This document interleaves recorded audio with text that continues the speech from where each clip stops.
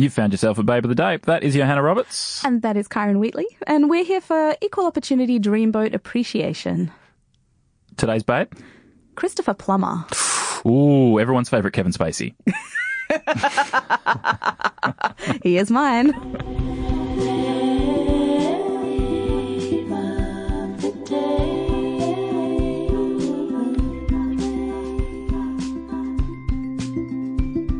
Okay, Johanna, stupid question, but why should we love Christopher Plummer? Apart from saving us from Kevin Spacey. Yeah. Could we just recast him as every Kevin Spacey film? I would love that. Yeah. Because here's the thing, right? Kevin Spacey has made some good movies. He absolutely has. And I'm kind of mad at him because LA Confidential is just a stone classic. And I feel conflicted now. Of course. All those with films. A lot of movies that I watch. But I would happily see all those films with Christopher Plummer. Oh, absolutely. But let's wind back to the start with a film that Kevin Spacey's not in. Sound of Music? That's the one. The Von Trapp Family Singers. Yeah, you know that reference, don't you, Hannah? No, The Von Trapp do not. Family Singers. You can keep doing these cues and I'm not going to get them because somehow I have never seen The Sound of Music. What are you talking about? I know. A deprived childhood? Yeah. I've seen it like 20 times. Yeah. Did you not watch TV as a child? No. Well, that maybe answers it because that is on 24/7. Yeah, so I've heard. And maybe I should revisit it. I definitely watch a lot of movies now as an adult who can watch TV whenever she wants and now chooses not to in favour of a lot of movies. Of being an adult. But I feel like Christopher Plummer in that movie.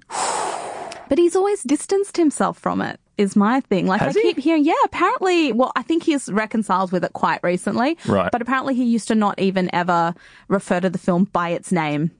What would he call it? That movie. Hilariously, S&M. Excuse me, Christopher. I just have something that you might want to know. I would love to hear Christopher Plummer just talk about S&M, frankly. I feel like that's a whole new side for him. Fan fiction ensues. No, but he's like sultry and like, he's so confident and he's an asshole as well. Yeah, but that's... And a Nazi, I believe. Wait, why do I love him so much? Well, I don't want to see this movie now. No, he's anti-Nazi. Everyone sort of was or has to be or whatever, and he's trying to escape with his family. Okay. I don't need to tell you the plot of Sound of Music. Well, maybe you do though. But it's just amazing that he's still in movies. I saw him in a film very recently.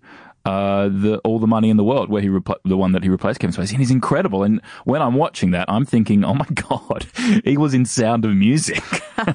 Also, it makes me wonder why they cast Kevin Spacey in the first place, because like Getty is a much older man than I think Kevin Spacey is.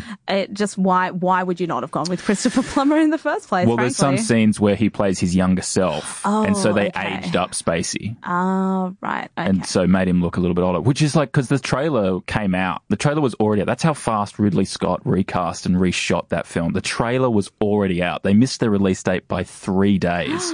And only because they didn't want to clash with Star Wars. Wow. So Ridley Scott is secretly just like the fastest director in Hollywood. Yeah. As well as one of the best. He makes very long films very quickly. That's his niche. But Christopher Plummer has done so much work over the years. He's been working for 5 decades, pretty much solidly. I think for me, he had his comeback in terms of, I saw him in Beginners, which is that really great Mike Mills film where he's playing Ewan McGregor's dad who, comes out very late in life and then has like this beautiful relationship shortly before his death. And it's very inspirational. Yeah, I remember that film. I loved it. And for me, that was sort of the resurgence of Christopher Plummer. But as far as I can tell, he never stopped working. He's just been doing stuff and generally good stuff. And I would include Sound of Music in that, one, without ever having seen it, and two, given that he's in the past been kind of critical about maybe his most well-known body of work. So he's worked a lot. He's had this resurgence, but what is it specifically? He's never had any sex scandals to date. Tick.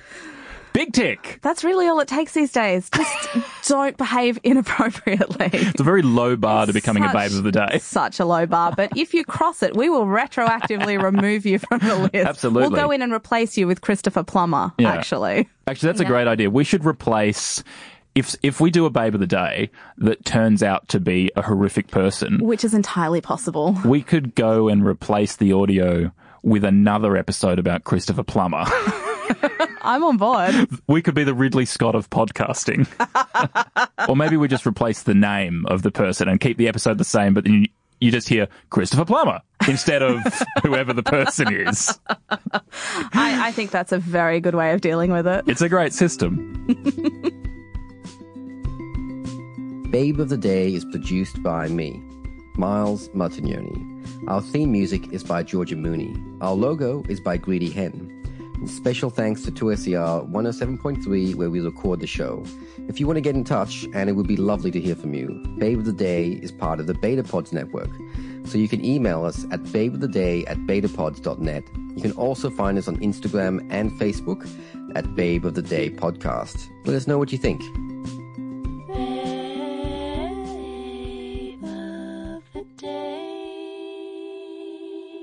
This podcast just going to be me laughing a whole lot. Yep. Nothing else. It's great. It's great. It's a great laugh. Secretly, that's what people want to hear. This is why I like doing this rather than just radio by myself. Yeah. Because I can laugh. Yeah.